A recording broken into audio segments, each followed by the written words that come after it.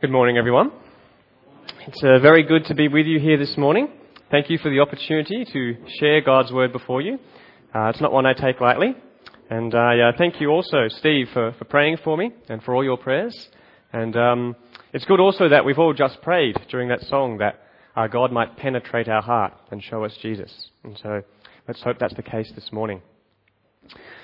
This isn't actually the first time I've preached this sermon. I actually preached it to a group of over 500 people just during the week. But I must say, I felt like I did okay, but the response really wasn't very good. There was just no response at all. And I was getting a bit discouraged by this, and so I was asking Jenna, why do you think it is? 500 people there. I was preaching and no response. And then she said, well, it's because you were preaching in a graveyard, Jordan. And that's how I prepare. So I should get a better response than I got during the week. It's my prayer anyway. So the first thing I want to do this morning is just share with you one of my loves. And I'm sure there'll be many of you that have the same love that I do. And it's a love for public holidays. And it's a very appropriate time to be sharing about this. We've just had a great one on Monday, a couple more coming up in the coming week. And I love public holidays because the joy, it really starts the night before because you can actually stay up late. And then when the morning comes around, even if it's Monday morning, you can enjoy it. And how often do you say, I'm enjoying Monday morning? But if it's a public holiday, you enjoy it. And then you can just spend the day doing whatever you want. And I think one of the reasons I like public holidays so much is because I actually find myself being rewarded for the work that I put in. When you work hard through the week, through the year, and you finally get a public holiday, it's like a good reward.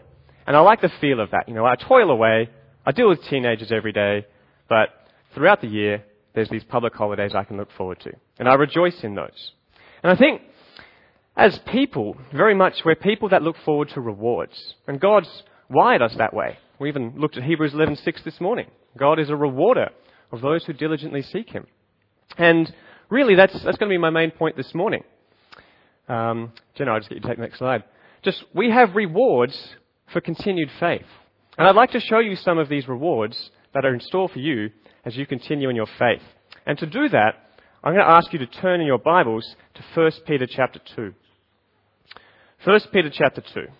As you turn there, I'd just like to mention that in the book of Peter, Peter is addressing believers. He makes that clear in chapter 1 and chapter 2.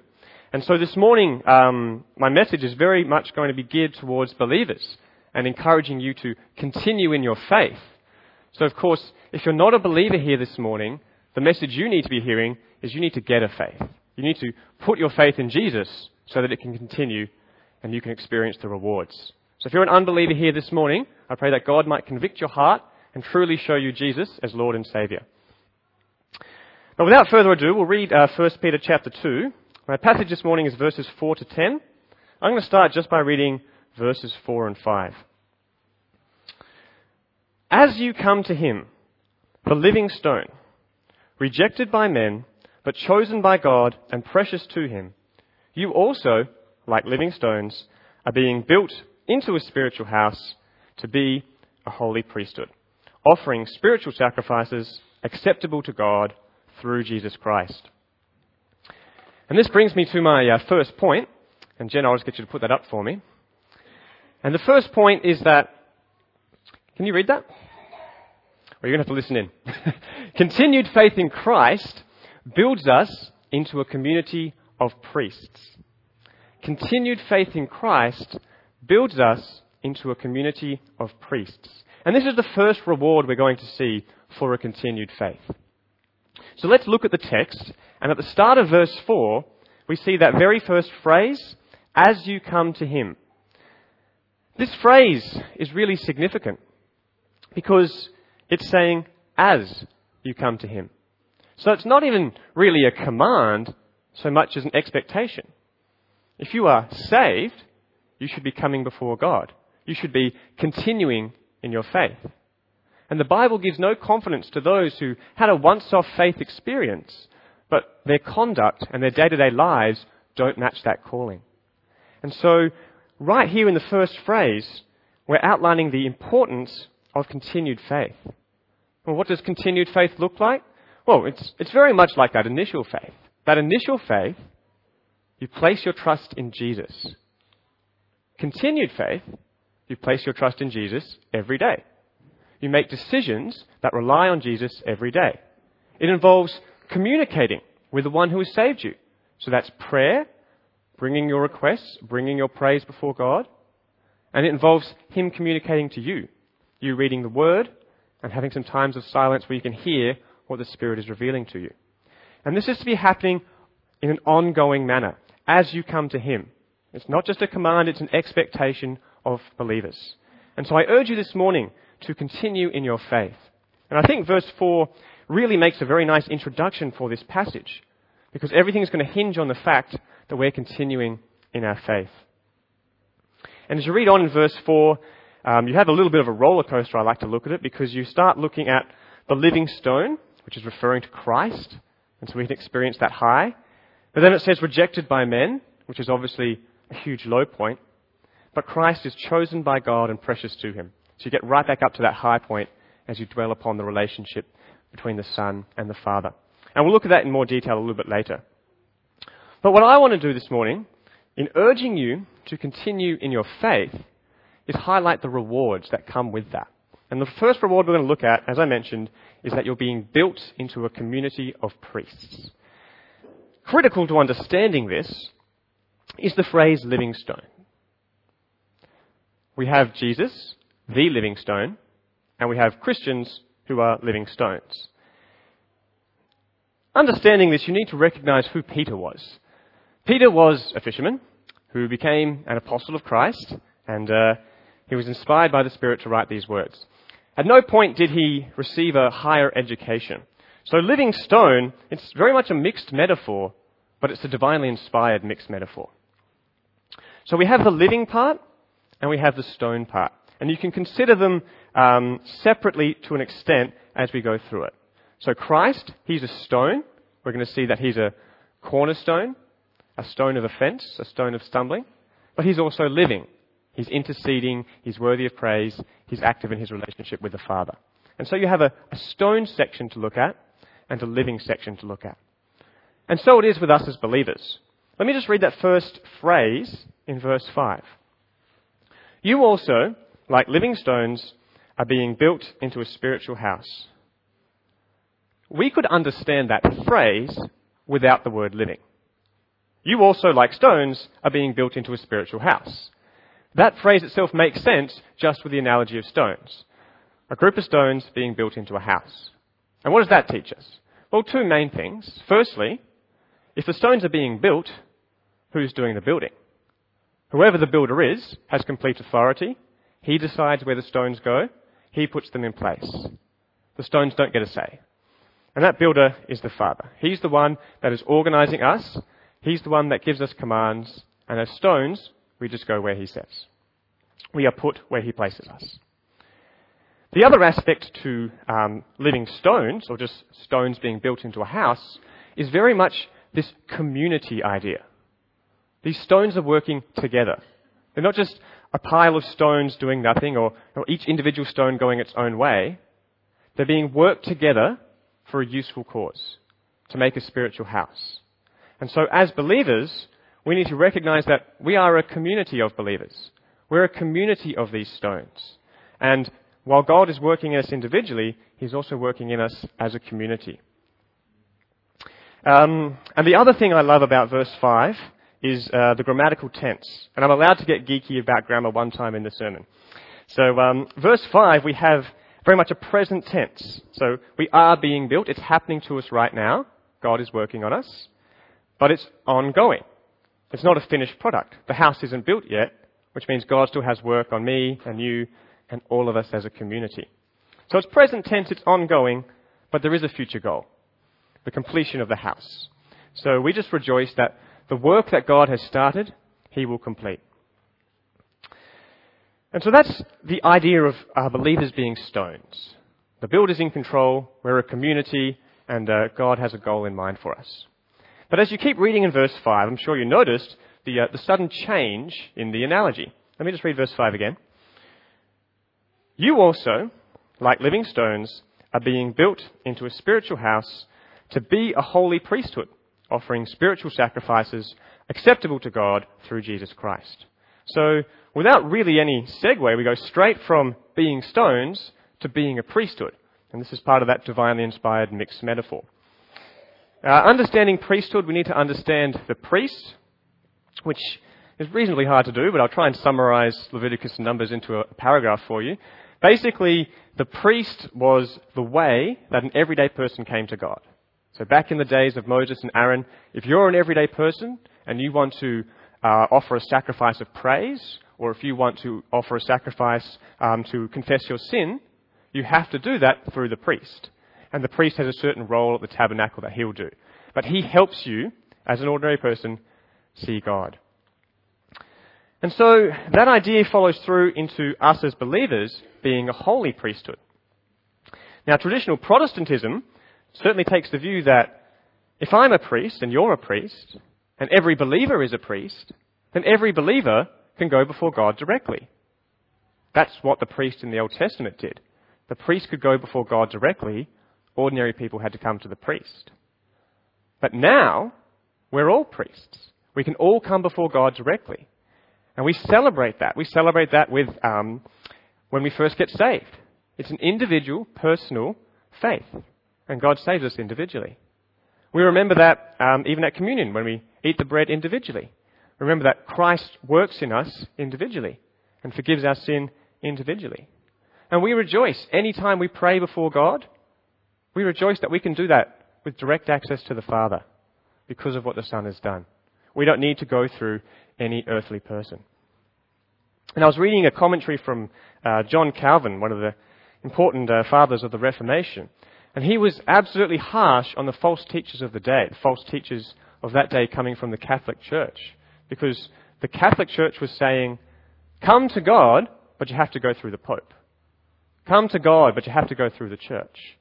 And Calvin, rightly so, was criticizing them, saying, if every believer is a priest, they can come before God directly because of what Christ has done. They don't need to go through anyone else. And so we rejoice in the truth that as priests, we can come before God individually. But as I was meditating on this verse, I think there's actually something more to this priesthood idea. It's not just about us coming before God individually. You see, we're a community. We're in the middle of this mixed metaphor where we're living stones. And the stones are being built into a house. They're working together as a community to be built into a house. So whatever the living stones are doing, they're doing together. And so when we go straight from that analogy to the priesthood analogy, I think the community aspect follows through. Bear with me. As I've already mentioned, as individuals we can come before God directly because of what Christ has done. That's how we're saved. That's how God works in us individually. But here's the thing. If I'm a priest and you are a priest, I can perform priestly roles on you and you can perform priestly roles on me. So what do I mean by that? If I wanted to, and hopefully this would be my desire, I could come before a trusted brother or sister in Christ, probably a trusted brother. And I could communicate the real personal things that are happening to me. I could communicate my prayer needs, and my brother could pray for me. And as he does that, he's acting as a priest on my behalf. He's representing my request to God. Or I could come before my brother, and like James says, I could confess my sins to him. And then he could read the word to me and say, God forgives those who are repentant. And thus, he could be acting as a priest on my behalf. And the advantage of that is, as a community, we can build one another up as well as bring glory to God. When we help each other out as priests, we're understanding a little bit more of what God had in mind when he says that we're a community. And so, I think we need to recognize who God is. God is community. He's three in one. He's the Father, the Spirit, and the Son. And he said it's not good for man to be alone. And so, the fact that we're all given this amazing privilege of being priests, I think we should be looking at it in a way as, yes, we can come before God directly, but yes, we can also use our priesthood to be a blessing to other people. And when two priests, two believers are getting together and having that relationship where they share their personal struggles, where they share their prayer points and their sins, and they recognize how good God is, what happens? Well, the two people are encouraged and built up. God is glorified. The people get a greater sense of shame from sin, and therefore a greater desire to steer away from it, and a greater appreciation of forgiveness, and a greater desire to forgive others as they have been forgiven. And so if we work as a community of priests, we can greater experience the blessings of what God had in mind. And so I challenge you this morning to think of just one person that you can come with and pray with and share with and be a priest and represent them to God. And I think when we do that, we'll be tasting the rewards of what God had in mind. As we continue in our faith, we're being built up into a community of priests. I like to think of Aaron, the great high priest. He had a huge role. He had to represent the whole people of Israel to God. Or you can think of Jesus Christ, our great high priest. His sacrifice was sufficient for the sins of the entire world. And if you're a believer in Christ this morning, you are a priest. So why should your priesthood only serve yourself? So let's remember that we are community. At the end of verse 5, we see that these priests, these believers, are to be offering spiritual sacrifices. Now, I define a sacrifice as giving up something of value to gain something of greater value. So you look at the Old Testament Hebrews, they would give up an animal and they would gain peace with God. Okay? Today, what are we willing to give up that we may gain Jesus and know him? Are we willing to give up the illusion that we have it all together? Our comfort zone? Our security in ourselves? And these are hard things to give up. I'm not saying we should do it with all people, just a trusted brother or sister. But if we can do that, if we can give something up, we can gain a greater reward. That reward of being built into a community of priests. And we rejoice as we read the end of verse 5 that all of this is done through Jesus Christ. That even though we're going to stuff up, and even though our best intentions are not going to match it with what God desires, Christ intercedes in our behalf, and he presents our request before God anyway. So even as we're acting as priests for ourselves or for other people, Christ is acting as a priest for us, and we can rejoice in that. And so I encourage you, continue in your faith by being built into a community of priests. And this brings me to my next reward. Continue in your faith by being unashamed. So continued faith in Christ makes you unashamed. Now that one word, unashamed, is going to have a lot of connotations. Let's read verses 6 to 8 to get the picture. Starting at verse 6. For in Scripture it says, "See, I lay a stone in Zion, a chosen and precious cornerstone, and the one who trusts in him will never be put to shame. Now to you who believe, this stone is precious. But to those who do not believe, the stone the builders rejected has become the capstone, and a stone that causes men to stumble, and a rock that makes them fall. And they stumble because they disobey the message, which is also what they were destined for." And so, what Peter does at the start of verse 6 is he shares a common trait with me, and that is he delights in the Old Testament. And he says, "For in Scripture it says," or "it stands," or "this is proclaimed by Scripture." And we take that seriously. At New Community Church, we rejoice in the Scriptures. What we have here is not just a book, it's the Word of God. It's God communicating to us. And so we don't take that lightly. And we pray about that, and we recognize how serious it is that God has presented his words to us. And Peter had the same attitude as he looked at the Word, which is the Old Testament in his day. And so we read the quotation. This quotation is from Isaiah 28. And it starts with the word see, or behold. And again, this is God speaking. And so when God tells us to see, we look at what he's telling us to see. When God says behold, we shift our focus onto what he's saying behold.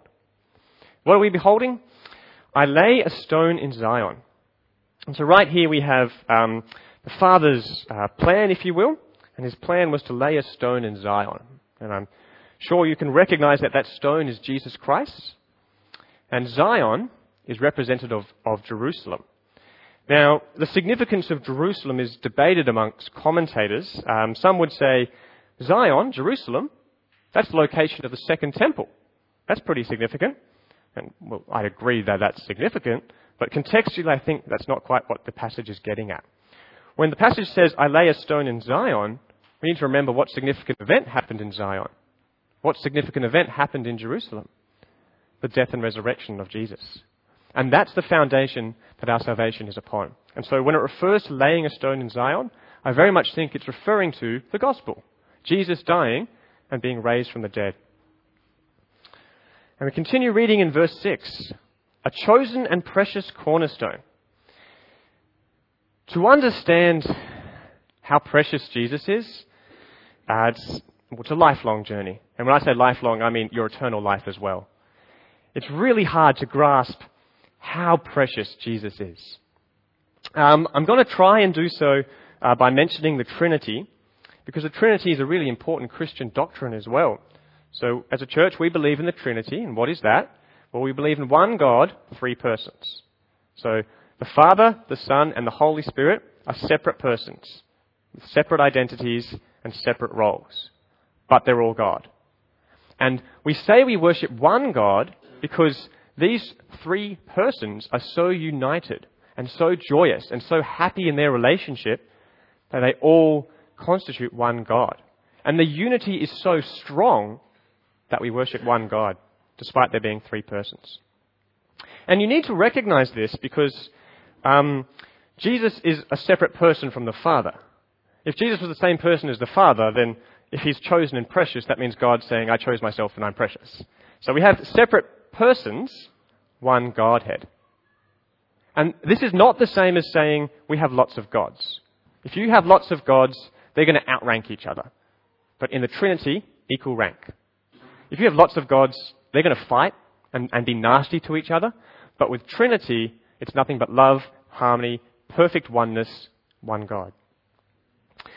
And so this is a glimpse into the precious nature of Christ. He is precious, first and foremost, to the Father and also the Spirit. He has been precious for eternity past. The Father, the Son, and the Spirit have been experiencing this joy, this blessed relationship, this preciousness before any human was even made. And that's really intriguing to grasp because it's argued today by some philosophers that you can't have happiness without sadness. Yet, for eternity past, the Father, the Son, and the Holy Spirit were experiencing nothing but blessed happiness with no sadness. And so we get a glimpse of the precious nature of Jesus. Jesus was also chosen, as I mentioned. Chosen, he had a separate role. The Father had a plan, and Jesus had a part in that plan. And that plan was to redeem the world by coming, living a perfect life, dying on the cross, being raised from the dead, ascending to heaven, and coming back soon to reign. And that all encompasses the gospel. That encompasses the Father's plan that he had for Jesus to redeem the world. And Jesus willingly went along with that. When we think about that plan, what Jesus did, as we thought about at communion, as we've thought about as we've sung our songs, we rejoice, and rightly so, because how precious is it that Jesus has died and risen again, that because of what he's done, we have salvation in him. And so we rightly rejoice in that. And I encourage you to keep doing so. But I'd also like to point out that Jesus is precious not just for what he's done, but for who he is. Because Jesus is God. Jesus is the one worthy of opening the scrolls. Jesus is the one who has delighted his Father even before he came into the world to die for the world. And so we rejoice in Jesus because of what he's done and because of what he is. And we find him precious. When we find Jesus precious, when we truly value Jesus, even as we were just singing, when I know you, when I truly know you, there's nothing that thrills our soul like that. And I think when we find him precious, when we're having that communion with him and rejoicing in that and really experiencing the blessedness of a relationship with our Saviour, when we find Jesus precious, the rest of verse 6 makes sense. The one who trusts in him will never be put to shame. You see, when I first started understanding this passage, I kept trying to understand the shame, the unashamed nature. How are we not ashamed? There's a lot of things that make me ashamed, especially regarding Christ and how willing I am to share. I was trying to get my head around it. But I think the key to that is how precious is Jesus. Because if Jesus is truly precious, we will be unashamed. And the implication of that, which is convicting for me, is that if we're a little bit ashamed of Jesus, it indicates that we don't value him as highly as we ought. And we need to wrestle with that and ask for the Spirit's help, that we may truly see Christ for who he is and find him precious. And when we do that, we will be unashamed. Think of a parent. Most parents I know are big fans of their kids. They love their kids. And you talk to them, you ask them about their kids, and they're going to share about them. And the joys they have and the latest details and, nothing being held back. They're unashamed of their kids. They're happily sharing. But the reason they do so is because they find their kids so precious. And so I pray we have the same attitude towards Christ, that we may find him so precious that we're unashamed. When we dwell on ourselves and our shame, it can really bring us down. So I'd like to point our attention back to the cornerstone, back to Jesus, the foundation that our life is on. See, we rejoice that our faith is in Christ. And you may not have thought about it at first, but the cornerstone idea, the cornerstone being the foundation stone, the most important stone. If that stone wasn't there, the building would fall down. Okay, and that refers to the church, because Christ is the head of the church. Christ is the head of this church. And if Christ isn't there, this place falls apart. And it's also true of us individually, with our salvation, with our relationship with God. Christ is central. Christ is the key. He's the foundation. If he's not there, everything else falls apart. Implicit in that idea is the nature of continuing. If you put a cornerstone down, it's going to stay there. And if you put a house on it, it's going to stay there because the cornerstone stays there. There's this idea of permanency.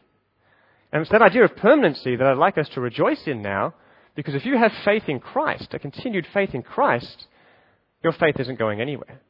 It's on the unshakable, unmovable Jesus Christ. And because of that, no matter how weak your faith is, if it's in Jesus, it will endure until the end. And we rejoice in that. Because it's not about how strong or how weak our faith is. It's about who our faith is in. And if it's in Christ, we're secure because he's the cornerstone. And so we rejoice in that. And so that's how it is for the believer. And that's what verse 6 is highlighting here. The rewards of continued faith being unashamed. We'll just take a quick look in verses 7 and 8 at the unbeliever. And it's a bit of a downward turn, I agree, but the unbeliever does not see a precious cornerstone. And verses 7 and 8 make it clear what they are seeing is a stumbling stone, a rock of offense. Quite literally, Jesus offends them. And just thinking about it, there's several ways Jesus offends people. He offends people by his claim of death and resurrection. The unbeliever says, "Why would you celebrate someone's death? That is just ridiculous." Whereas we truly know what sacrifice took place and what it means. And the unbeliever says, "Resurrection, that idea is fanciful. It's unscientific. People must have been stupid back then." But we know the truth, that the resurrection occurred, and because of that we have a hope. And so the very thing we rejoice in and find precious, the unbeliever stumbles over. I mean, the unbeliever stumbles over Jesus' claim of exclusivity. Jesus is the only way to the Father. We rejoice in that. The Father has made a way of salvation, and we can partake in that by believing in Christ. The unbeliever says only one way to heaven? That's ridiculous. That can't be right. That's just narrow-minded. And so they're offended by it, and they stumble over it. But we rejoice in it. And you also have Jesus' claim of authority. In Australia, we're very good at being offended and not liking authority. And it's the same with the unbeliever. They'll hear that Jesus has authority, that Jesus is coming to reign and to judge, and they'll say, no, that can't be right. That's too much power. That's just, no, we're not accepting that. But of course, those people don't know Jesus, and we do. And we delight that someone so wise and loving and just will be on the throne to put all things right. And so we have this contrast of unbelievers stumbling because of their disobedience and those believers rejoicing in the truth of who Jesus is. And so, as we move on to our last point, we remember that continued faith in Christ results us being built into a community of priests. And continued faith in Christ makes us unashamed. Read with me, please, verses 9 and 10, and we'll see that continued faith in Christ embraces a new identity of worship. Continued faith in Christ embraces a new identity of worship. Verse 9. But you are a chosen people, a royal priesthood, a holy nation, a people belonging to God, that you may declare the praises of him who called you out of darkness into his wonderful light. Once you were not a people, but now you are a people. Once you had not received mercy, but now you have received mercy. So I've said the last reward that we rejoice in is our new identity of worship. And I think the biggest application we can take from this is we should be worshipping God. We should be worshipping Jesus. And because that's the application that's there at the end of verse 9, I recommend that we view verses 9 and 10 through the following lens. We'll say, this is what we used to be. This is what we are now. Praise God. And we can do that several times as we think about each of the new identities mentioned. So let's start with the first one, a chosen people. A chosen people. Now, it should come as no surprise to you that Peter is a big fan of the Old Testament. He's already mentioned the priesthood idea. He's put in some quotes from Isaiah and Psalms. And again, he's referring back to an Old Testament idea. He's saying that all believers are chosen. All believers are a chosen people. But who are the original chosen people? The Jews. And so by mentioning this, he's making reference back to the Jews. And to make sense of this and to get our priorities of praise right, I'm just going to turn back to Deuteronomy 7. You can turn there if you wish. And in Deuteronomy 7, what's happening is God is speaking to his people. He's speaking to his chosen people, the Jews. And this is what he says. I'll just read verse 7 and a bit of verse 8. God speaking to the Jews. The Lord did not set his affection on you and choose you because you were more numerous than other peoples, for you were the fewest of all peoples. But it was because the Lord loved you and kept the oath he swore to your forefathers. I'd just like to take that and apply it to us today. And if I was to apply that to us today as a body of believers, as a chosen people, it might sound something like this. The Lord did not set his affection on you, believers. He did not choose you because you were good or because you were able to please him. For you were not able to please him and you were not good in any way. But it was because the Lord loved you and he kept a promise to always have a remnant. What's the big idea here with the chosen people? The big idea is that God is doing the choosing. The big idea is when we're unsaved, there's nothing good in us which will cause God to save us. God doesn't look at the world and say, oh, that person's pretty good, I'll save him. God chooses who he chooses. And when he chooses, it's just a demonstration of his love that we rejoice in. And so the beautiful thing about remembering that we are a chosen people is that the praise should go to God. Because God demonstrates his love by choosing us. And the praise does not go to us because we are sinful. We were not chosen because of some reason in and of ourselves. The Jews weren't chosen because they were a big people. They were chosen because of God's love. Deuteronomy 7:8. What does that cause us to do? Well, we look at who we were. We weren't chosen. We had no purpose. We look at who we are now. We're chosen and loved by God. And we praise God. So we'll look at the next new identity, a royal priesthood. And with the idea of a royal priesthood, I guess I've already mentioned it before as we looked at the priesthood of all believers. So we rejoice that we can now come before God directly.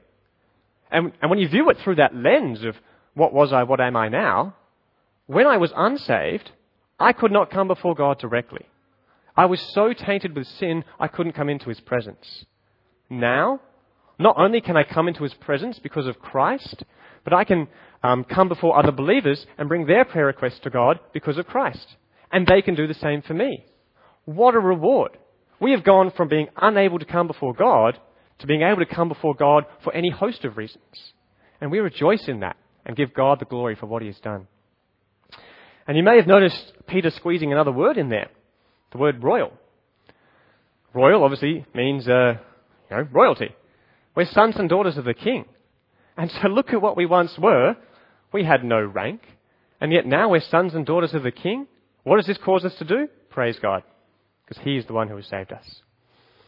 We'll move on to the next new identity. And that's a holy nation. And this is a good concept.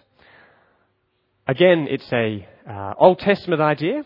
Who was the original holy nation? Well, the nation of Israel. They were a nation with a government, and their job was to represent God to the world. Now, if I can summarize the Old Testament, God said to the nation of Israel, you represent me to the nations, and those nations will see you, and by seeing you, they'll praise God. The nation of Israel was representing God. How did they go? Not very well. They failed. There's glimpses of hope, but they ultimately failed. They did not represent God well. Even though they were a holy nation, even though they were set apart for that purpose, they didn't represent God well. And so the implications for us are quite obvious. If we are a holy nation, and God is saying right here as believers, we're a holy nation, what does that mean for us in terms of how we represent God to the world? How are we going in showing unbelievers how good God is? Can they look at our lives and even notice a difference? And can they notice a positive difference that makes them want to worship their God and Maker?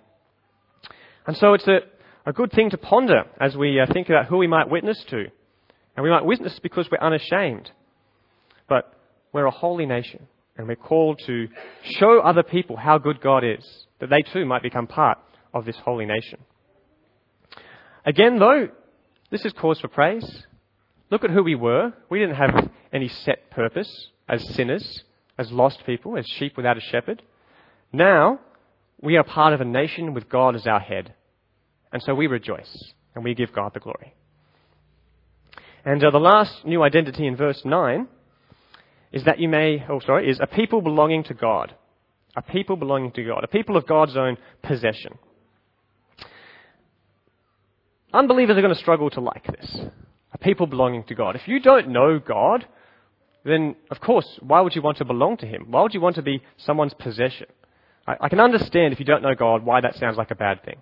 But take it from someone who does know God, it's a delight to be God's possession. He's a good master, and serving Him is incredible. Because not only are we His servants, but we're also in His family as sons. And so God gives us way more honour than we deserve. And He's the best kind of master there is. And so we delight in being His possession. And it motivates us to serve Him. And we're motivated to serve Him, not that we earn favour with Him. Remember, we're chosen not because of the favour of ourselves. So we're motivated to serve God because of what God has done. Salvation's been earned. It's been earned by Christ. And so we rejoice in that and serve God out of gratitude and out of love. Just a point I should mention here, it does tie in with what Steve was mentioning earlier. All of these things require faith. All of these things require us to see what God sees. And faith isn't believing something crazy and rejecting something that's good. That's not what faith is. Faith is seeing with God's eyes. Faith is God changing us so that we can see what's real. And when God does that, then we can look back and say, we were blind. And faith is necessary for us to enjoy these rewards as we embrace these new identities. And so as we share with unbelievers, we need to pray that they have faith. Because no matter how logical our arguments are, and they are, and no matter how historically accurate our facts are, and they are, people need faith to see Christ. And so we pray that flesh and blood won't reveal it to them, but our Father in heaven. And so we have those 4 new identities in verse 9, causing us to worship God. As we see what we were, we see what we are, we worship God. And then that brings us to verse 10. And whenever you read Scripture, it's a good idea to ask yourself, why is that verse there? I did that with verse 10 as I was preparing this message. Why is verse 10 there? Because you look at it, and it's really just repeating the same idea. It's really just mentioning some of those new identities again. So it looks at first glance that it's just repetition. But that's the point. This is an important idea. This is our new identity in Christ. And this is causing us to worship God. And so yes, mention it again. Once you were not a people, but now you are the people of God. Praise God. Once you had not received mercy, now you have received mercy. Praise God. And so this is an incredibly important idea. And I think what Peter has done in repeating it is lay down a good principle that we can adopt for our own lives. And that's simply to repeat the gospel to ourselves every day. Let's just remind ourselves of who we were every day, of who we are now every day. And if we do that, if we keep saying to ourselves, look at what I once was, look at what I am now, then it's going to foster an attitude of praise. We're going to praise God automatically if we keep preaching the gospel to ourselves every day and repeating ourselves. And so don't dismiss this notion of repetition, because we're a very forgetful people. And it's so easy for us to lose sight of what's important as we go through our daily lives. Repeat the gospel to yourself. Look at who you were and who you are now and praise God. And the rewards will be very clear. And so in conclusion this morning, I'd like to encourage you to continue in your faith. So continue in your faith because you have the reward of being built into a community of priests. And continue in your faith because if you do so, you'll be unashamed in Christ. And continue in your faith as you embrace that new identity of worship. And before I close, I'd just like to ask some rhetorical questions to make sure our minds are fixed on that which is important. And I'll let you answer them. They're not hard in your heads. Who is it? Who is the Son of God? Who is it who is the living stone? Who is it who sets the example for us as great high priest? Who is it who intercedes on our behalf and presents our request before the Father? Who is it who makes sure our sacrifices are worthy? Who is it who died and rose again? Who is it who was chosen by the Father for the purpose of salvation? Who is it who is precious to the Father and always has been precious? Who is it who ought to be precious to us? And who is it who makes us unashamed? And who is it who is worthy of our praise, all our praise? Who is it who has made us a chosen people? Who is it who has shown us mercy when once we had no mercy? And I'm sure you can see what I'm getting at here. So I'm praying that you're not just going to be continuing in your faith, and you're not just going to be seeing the rewards of a continued faith, but that you'll truly see Christ and know him to be precious. Thank you for your time this morning.